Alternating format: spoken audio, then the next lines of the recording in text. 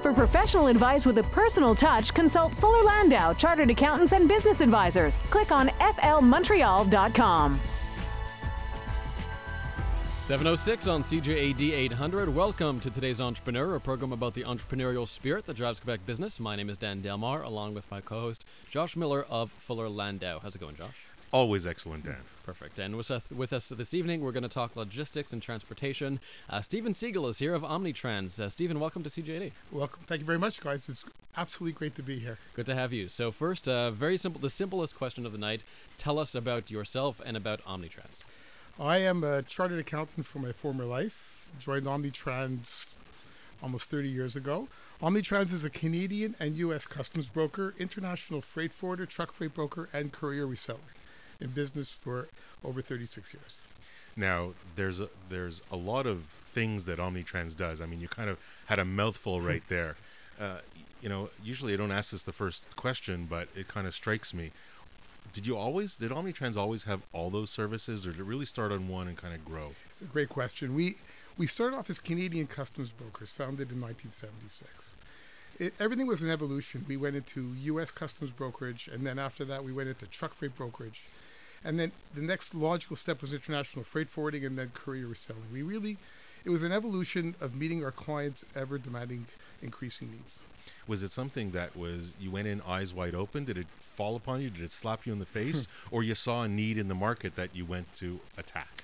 I would love to tell you that it was our brilliant strategy and fantastic planning, but actually it was our clients. Our clients, who have always been unbelievable supporters of our company, our clients would say to us, if you can give us the same services you're giving us in your Canadian service offering, we would love to give you the business if you were a U.S. customs broker. And the next thing you know, we were U.S. customs brokers and opening offices in the States and developing more products and more expertise. And it was really a natural evolution, but really it was our clients who are our biggest fans. There has to be a ton of regulations in your industry. You're venturing from Canadian to U.S. How big is the learning curve? It's first of all, we have a whole U.S. operation with U.S. people, but you're 100% right. They're actually two different worlds, but it's given us a very strategic positioning in the marketplace because most brokers are either Canadian customs brokers or U.S. customs brokers. We took a very strategic market position by doing both and offering our clients, when the world of NAFTA came in, we had an unbelievably strong position in being able to service companies going back and forth over the border because we handled both sides and had all the data and information and expertise to deal with all the complexities and valuation and all the fun stuff that Canada and U.S. Customs loves. Do regulations change often? About as much as you could ever imagine. But not only regulations changing, but even the world of all the complexities of importing and exporting in logistics, not only regulations, that changes all the time too. Speaking of regulations, what about since 9/11? How has that sort of turned your world upside down? U.S. Customs has gone into a whole different place since 9/11. Canada, there has been some, but U.S. Customs has been drastic.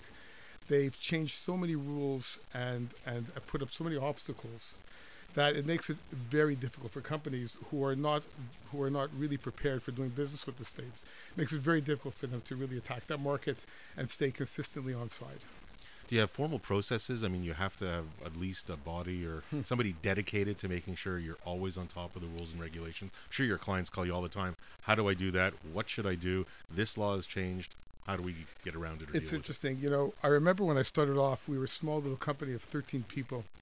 Today we're 200 people. There's subgroups inside our organization, teams of experts, technology teams, technical and consulting groups who are truly experts in the world of customs and all of the intricacies that go with those worlds. But yes, we have groups of people today that are as big as our company when we originally started who just deal with the complexities of customs laws and regulations. Now, you, Stephen Siegel, how did you get into this business? Well, I was very fortunate. I was a young CA, so I know your world very well, Josh. We won't hold it against you. It's okay. I was a young CA who realized that I really was yearning for the entrepreneurial world of business. And I met this incredible gentleman who's now my partner. His name is Marty Goldenberg, who was running OmniTrans and felt that he really wanted to up the standard of what we were doing internally and hired me as this 26-year-old CA. And I started from there as the controller of the company. and then worked my way up until what I do today as the president. Now, were you just moved from there? I mean, was there any what was the kind of the timeline, and how did you kind of move from that employee status to partner? I started off after as a controller. I went into the VP finance. Our organization was in a growth mode all the way along. We've always, every year we've grown, but the reality is that my partner realized that my talents were really not, as most people who know me would tell you, really not in the financial world, but much more in the entrepreneurial side of building a business.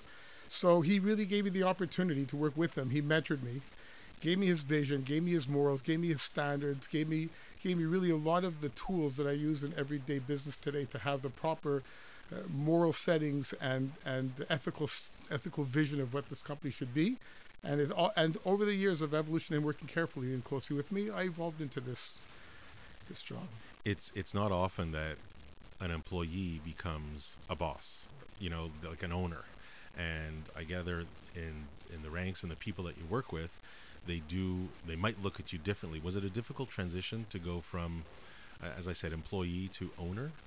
It was, the key word being transition. It's a slow progress. It's as if you've planted a seed and you're watching it grow. No seed becomes a tree overnight. And that is really the evolution of a career in business. It takes years to build people around you and to build teams and to take the finest staff and keep on fine-tuning your staff and your processes and your technology and your vision and your strategic planning. All these things are a process and an evolution. And that is how it's been played out. I would imagine kind of your first day at work, as an all owner. All I wanted to do was our year-end numbers. That was my first day at work. All I wanted to do was just do our year-end financial statements. You really tend to revert back to what you're most comfortable with in every environment, and mine was accounting as a young man. But you certainly get to evolve from that, and there's no doubt that the entrepreneurial spirit that that certainly exudes from you today, and that your partner recognizes, is huge.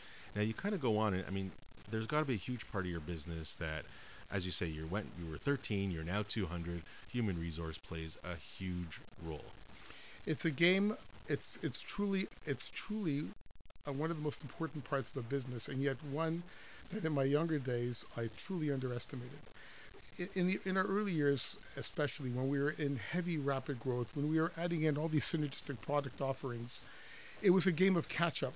People talked about human resource managers. What was a human resource manager? I remember when we had 75 people, it's like a little bell went off and somebody whispered in your ear, you should have a human resource manager. And we're all looking at each other saying, what's a human resource manager? And I remember we started to try to find the right person, and we hit 90 people, and it became very obvious that managing your people and your team players and building the talent underneath you and the constant upgrading and fine-tuning of that talent is in itself a business. It's a business within a business. And we take our people, of course, as our most valuable asset. So you have to give it really the most incredible attention. And I would imagine that the management team, before you got your human resource manager, you were the guys and gals scrambling to make sure that everybody was kind of treated fairly and equally. It's interesting. I vividly remember saying to myself, I can't believe I'm spending a third of my day interviewing people. This is really what, when you're in rapid growth mode and you don't have a human resource department, you really are spending so much of your time interviewing and assessing and then working. It's managing this great resource. It was almost as if we won a lottery when we got our human resource department in place, because all of a sudden all this was done, and of course these are professional people and they do it 5 times better and more effectively than you could ever do it, and it really brought up our game quite a bit in handling all of that work and planning. It's it's interesting. It's often, and hopefully more often, that entrepreneurs realize they can't do everything. Let them focus on their strengths and let somebody else who's better at that job, like human resource versus somebody else, do it, because that's their profession and that's who spends the most and best time on it. Today's entrepreneur on CJAD 800, Steven Siegel, our guest of OmniTrans. It's 7:15 right now. Okay. Welcome back to today's Entrepreneur on CJAD 800, 719. Our guest this evening, Steven Siegel of OmniTrans. Josh, we're talking about the transportation industry, about a lot of regulation, and about how to market in a very competitive business-to-business environment. And it's really tough. And before we get to marketing, because it's very interesting. And when we talk marketing, it's business development, it's client service. And I know that that's huge and paramount at OmniTrans. But just to continue on the topic of human resources that we were at before, the realization that Steven and his partners underwent, that you can't do everything themselves all the time, and you got to really look to people around you and hire the people around you, and that's the recognition that, hey, I can only grow with other people around, if I do it all. So I kind of turned to Steven, and with that comment in mind, and kind of want to elicit a response of growing the team around you. It's truly a work in progress. It's always a work in progress. My partner had a vision from the day that I started that he imparted on me, which was never settle for second best. If you want to be the best for your clients, get the best around you. If you find that people are not able to rise to the occasion, you have to make that tough call, and you have to change up the team to give yourself the best chance to winning that game every time. And this has been really the essence of our evolution. We've always strived to be the best. This is not a sales pitch about our company. It is hardcore coded into our DNA. Does that mean you guys have come to learn, or you had easy decisions on to make when to maybe cut off a body? Like when you want to hire the best, you want to keep the best. It's not always easy as to find. It doesn't happen often, luckily, but it doesn't happen often. But what it really does, when you're in a rapid growth organization, one of the things that you are is that you're a home for opportunity. So when you get people who are bright, hungry, aggressive, willing, and able, you create a vacuum for them to really move quickly up. This is part of what has made us such a successful company, is we provided opportunity for people to grow. We have people who are with us today for 30 years who started off as kids. We've prepared that. But the building of an organization there's many layers of a company. It's like a cake. There are just many different layers that you have to put icing in, and all the different parts that form this beautiful product. We have from the most junior level to the most senior executive level, everything is about structuring your team and the hierarchy that supports it. So you have formal processes in place, targets, lists of items and tasks that each group or level or individual must meet? Yes. Everything. You didn't always have that, no, though. I will say in particular in the last 5 years, this has really been a major focus for us, and it's paid huge dividends. It's interesting when I was reflecting about how I want to approach talking about our organization.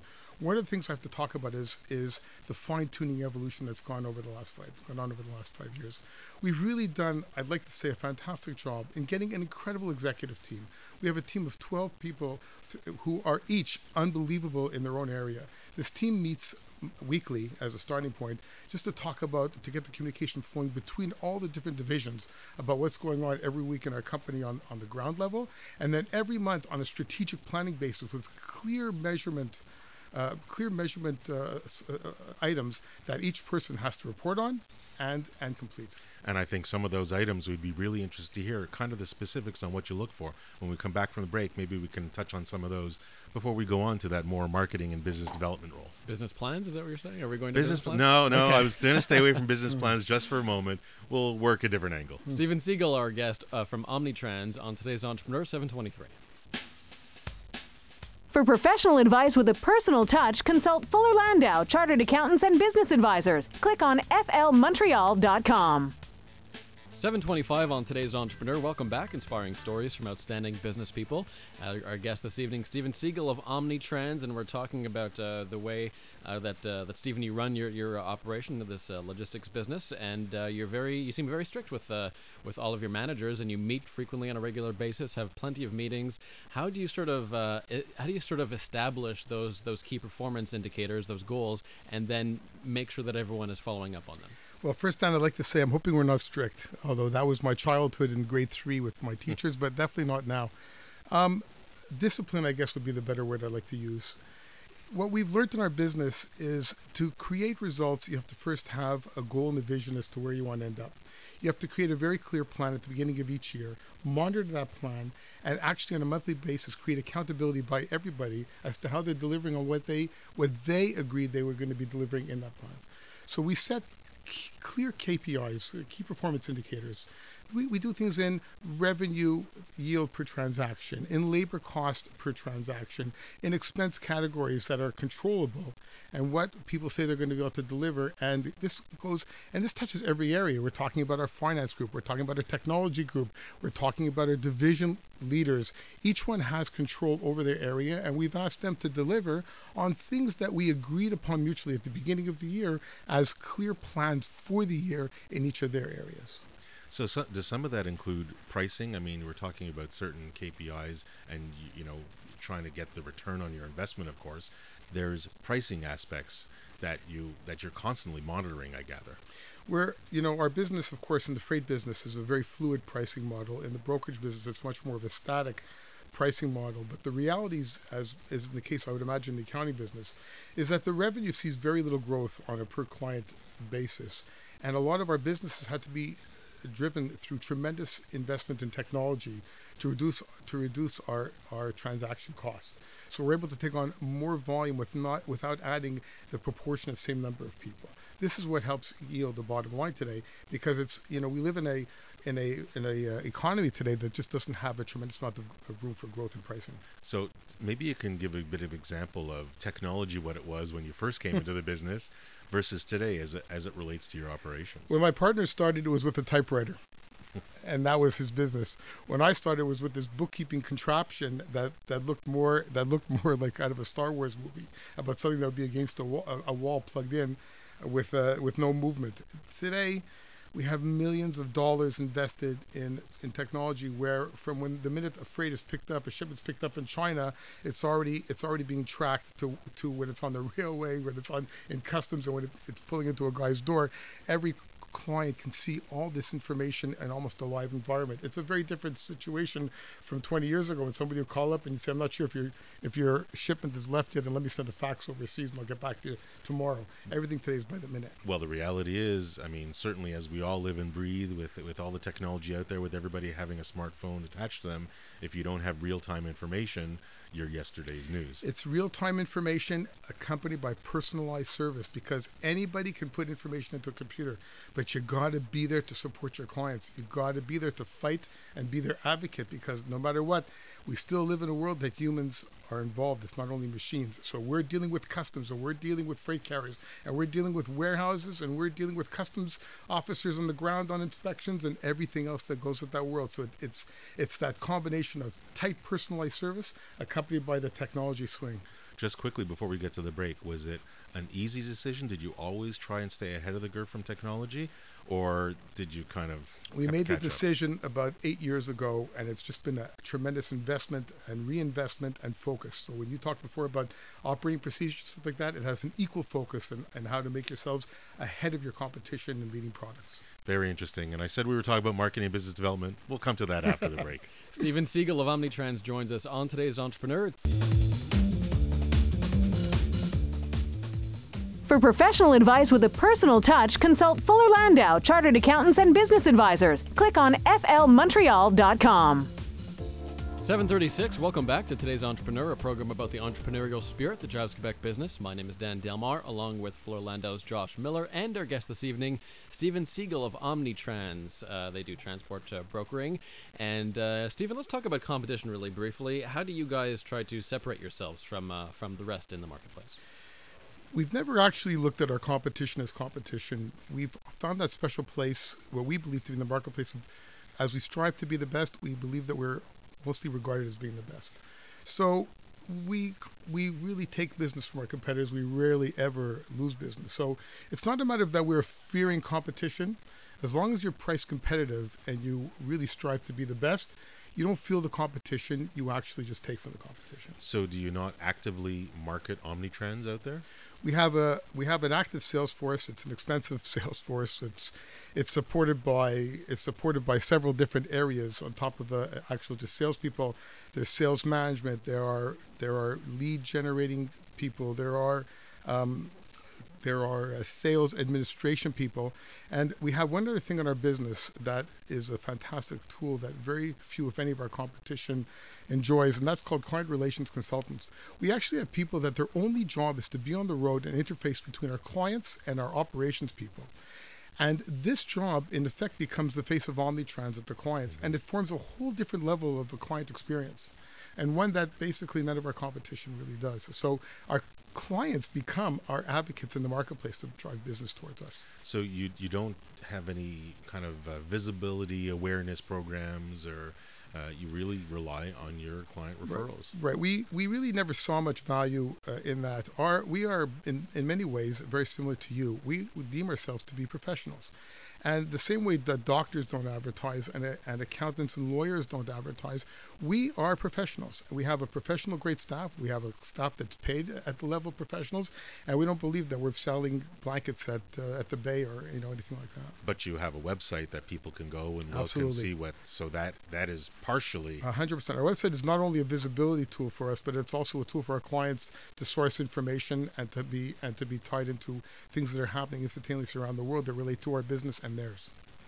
Do you ever you mentioned the individual, I guess, face-to-face, your client relationship managers or whatever name. Right. So you must have a process for dealing with internal problems, or Yes. there's pluses and minuses that can come from it. How do you deal with them? We are in a transaction-based environment. We have well over 200,000 transactions a year that we're dealing with in shipments. So, of course, in that world and all the dynamics of the different facets that support a transaction from freight and customs and warehousing and everything else that goes with it, things are going to happen. Our people are very proactive and deal spontaneously with the clients, always with the basis of doing what's best for the client and to settle up whatever is needed by them to take care of them. Let's switch gears a little bit and talk a little bit about financing and growth and kind of recessions. I mean, Right. you deal with customers in industry that when there's a recession, they're going to import less, they're going to export less. How have you dealt with the recessions over the years? There's really, first of all, I say again, my partner Marty, who had started with a vision that he taught me many years ago about keeping our company strong. Every year we made sure that we had to leave money in our company. We don't believe in stripping our company. A portion of our profits every year are left in, even though for banking purposes, we have no need at all for our covenants to keep any more money in the company. But you never know, and because of that, we've always left our business strong. As such, it's left us to really a position of independence. But having said that, to come back to recession, the 2008 and 2009 meltdown in the United States, we really crippled the import-export community. On top of that, the freight business is where a customs broker may be clearing the same number of transactions, but the people are bringing in less. The freight business, your revenues are totally tied into the weights and volumes of shipments. So there was a big meltdown. It was a very radical thing that we had to deal with aggressively, but thank God it was only a 6-month or so hit, and we survived it with no problem. Your industry is particularly interesting in the context of a recession because you're really on the front lines. I mean, you see it coming before everyone else, right? Right. We actually are the front lines. You're 100% correct. We have a bit of a lag time, of course, because the real front line, of course, is the factories in China. Their orders are running 30 to 60 days behind when the goods are going to be ready to be shipped. But from then on, we're going to be the first people to see what's going on. But in reality, OmniTrans has actually had some of its best years in recession because our competition, to use that word as you so nicely put before, our competition, when they get into bad times, tends to cut out staff, cut out services, and we've always kept our business strong and client focused. And as such, our clients never felt any recession with us in the world of service support. And in reality, we stepped up our game and usually took a nicer piece of the market share in these tough times. Because the clients that did stay with you, if they did ask for some assistance or whatever, you treated them with respect. 100%. We deal with our clients as if they're part of our family. That has always been our philosophy, and we're going to do whatever we can within a reasonable business format to take care of them and to support them. So your banking relationships, you never really needed the bank, but you still maintain a banking We relationship. do use banks for sure for parts of months and parts of the year. We'll use banks, but we've always looked at our bank as a partner. We've done several acquisitions over the years, and before we'll go and buy a company, we will meet with our bank as a partner and as an advisor to make sure that they are on board as a courtesy. It's not that we may not even be using them for the transaction as far as them involved in financing it all, but we will bring them as a partner because we always want to deal with them where they're in the know and they're part of the same side of the table as opposed to finding something out after and being surprised. So communication with them, Everything. regardless, is still important. As it is inside with your clients, it is inside with your people, and it is inside with your strategic partners, which include banks and any other player that's working with you, including your accountants and lawyers. Do people still have a relationship with their bank managers? Is that something that still happens these days? Yes, but I'll say much less. As you know, the banks, and I'm sure Josh deals with this all the time, banks change their people over like crazy. But we're very fortunate. We've been with Bank of Montreal for many years, and they've been absolutely outstanding with us. You know, you have such a vast array of experience. As you look back over the years with the knowledge you have today, is there any one or 12 things that you might have done a little bit differently? I would have liked to have done many more acquisitions over the years when opportunities stuck their head up. I think that we could have been more aggressive in that arena. It's a natural way to fuel growth, and it has all the synergistic benefits of common overheads and market penetration that just really produces a lot of spin-off. But there's definitely obstacles when coming with acquisitions, and as I know we're starting to run out of time, but I would love to hear in the acquisitions what's been kind of the biggest stumbling blocks or areas that you had to overcome. Looking for companies that have a common vision and service and a common culture in personality and business outlook. It is in reality the biggest obstacle in doing acquisitions is not so much to find the business, but to find a business that matches your company's culture. How long does it take to get your culture imparted into some of the acquisitions that you made? I'll say that and is it one other thing, and how much effort and does everybody get involved, or do you kind of task one or two people to say, let's go make it happen? When we were smaller, it was definitely one or two people, but I will tell you, we just completed an acquisition in January, a fantastic, wonderful French-Canadian company called J. René Hébert that was in business for over 50 years, wonderful company. And I will tell you, it was fascinating. It was like a military exercise, plotted out, really, truly like a military action, plotted out where we had every group inside our company with a very clear task list. And it went for over 6 months of doing a seamless integration where the clients were delighted. Our people felt no pain. Our technology worked out perfectly. Everything went great, but it was a lot of planning. And my other partner, Blair Katz, was absolutely unbelievable in spearheading that operation with our wonderful executive team. What was the longest time frame that it took for an acquisition? Our first major one that we did in 1991, where we were up working 24 hours a day to make sure that we serviced the clients. We really didn't have the planning resources or foresight. You know, it's like that first kiss. You know, you really never know what to expect, but when you get it, it's wow. I'm sure it was. And as well, we stay on the topic of acquisitions and transition, really. We're going to have Nick Moraitis coming in and talk a little bit on the tax side of that side of business. Excellent. Today's Entrepreneur on CJAD with Steven Siegel of OmniTrans. More after the break. For professional advice with a personal touch, consult Fuller Landau, Chartered Accountants and Business Advisors. Click on flmontreal.com. 7:48 on today's Entrepreneur, inspiring stories from outstanding business people. Dan Delmar and Fuller Landau's Josh Miller with you. Steven Siegel is our guest of OmniTrans, and we also bring in Nick Moraitis, tax partner at Fuller Landau, talk about acquisitions, Josh. And I think one of the interesting aspects, I mean, Steven Siegel that went into OmniTrans, he was an employee and then became a partner. So kind of an interesting aspect that maybe Nick can elaborate on. What are the areas, challenges that entrepreneurs should know when an employee becomes a partner and owner in a business?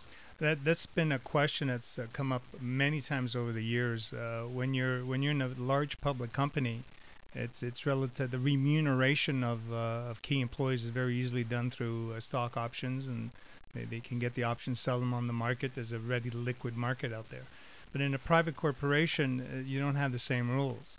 And the government recognizes that and comes out with tax policies. So here you have an entrepreneur who has key employees, it could be one or several, would like them involved with the business. And one best way to do that is to give them a stake in the business and in the equity. And how does he do it? Because there's a whole bunch of tax rules. And many times what we tend to find is the simplest of way could be just is making an arrangement with the employee saying that you're going to get X dollars of salary, plus you're going to get a percentage of our corporate profit, and it will be paid to you as a bonus. And that might be the simplest way. You don't have to sign over shares. You don't have to have any seriously long agreements, etc. So really a profit share without ownership. It's a profit share, yeah. Where it doesn't always work that well is, well, what if you one day want to sell the business and the employee was hoping to get a cut of that proceeds. And how do you arrange for that scenario? So, but that many people will go that way. And then there's a whole bunch of plans that have been brought up over time, what we call deferred share units, which are basically phantom plans that you pretend on paper to own shares and you get remunerated that way. But if you're going to have an actual transfer, make this the key employee a shareholder, one of the questions that you have to ask yourself is, well, what am I expecting this key employee to do? Am I expecting him to pay for the shares? In many instances, these employees haven't built up a wealth. They're basically been receiving a salary. They've basically been paying a mortgage and raising a family. They may not have the money to go in and acquire, and that's when we start coming up with other mechanisms to bring in this employee if you do want him as a shareholder. I mean, the reality is there's a lot of owners that want that for their key employees. It's important for them to have quote unquote skin in the game. So how do you kind of give them that or create that, and still abide by all the tax rules? And there are some there are some situations where many consultants will tell you that it's have the employee pay something. Giving shares for nothing may not be ideal from the employer perspective, because when you do have money invested in the business, there is a lot more at stake. So now we have to start looking at other what's the rules that will kick in. Now, just becoming a shareholder, you have to understand that this key employee has a right to see the financial statements, has a right to ask questions regarding the results of the business, has a right to get his proportionate dividend when you decide to pull out a dividend. Should be looking at signing a shareholders agreement that defines his terms and responsibilities. So it's not simply, oh, here's some shares, and I'll speak to you in 12 months' time when it's time to divvy up the profit. So this is sometimes where the owner says, well, maybe I won't actually give the shares. We'll come to that profit sharing where you get a lot of the benefit, but zero of the control or demand or whatever. And what you're hoping by doing this is aside from now having him, there's an incentive now based upon the results of the business.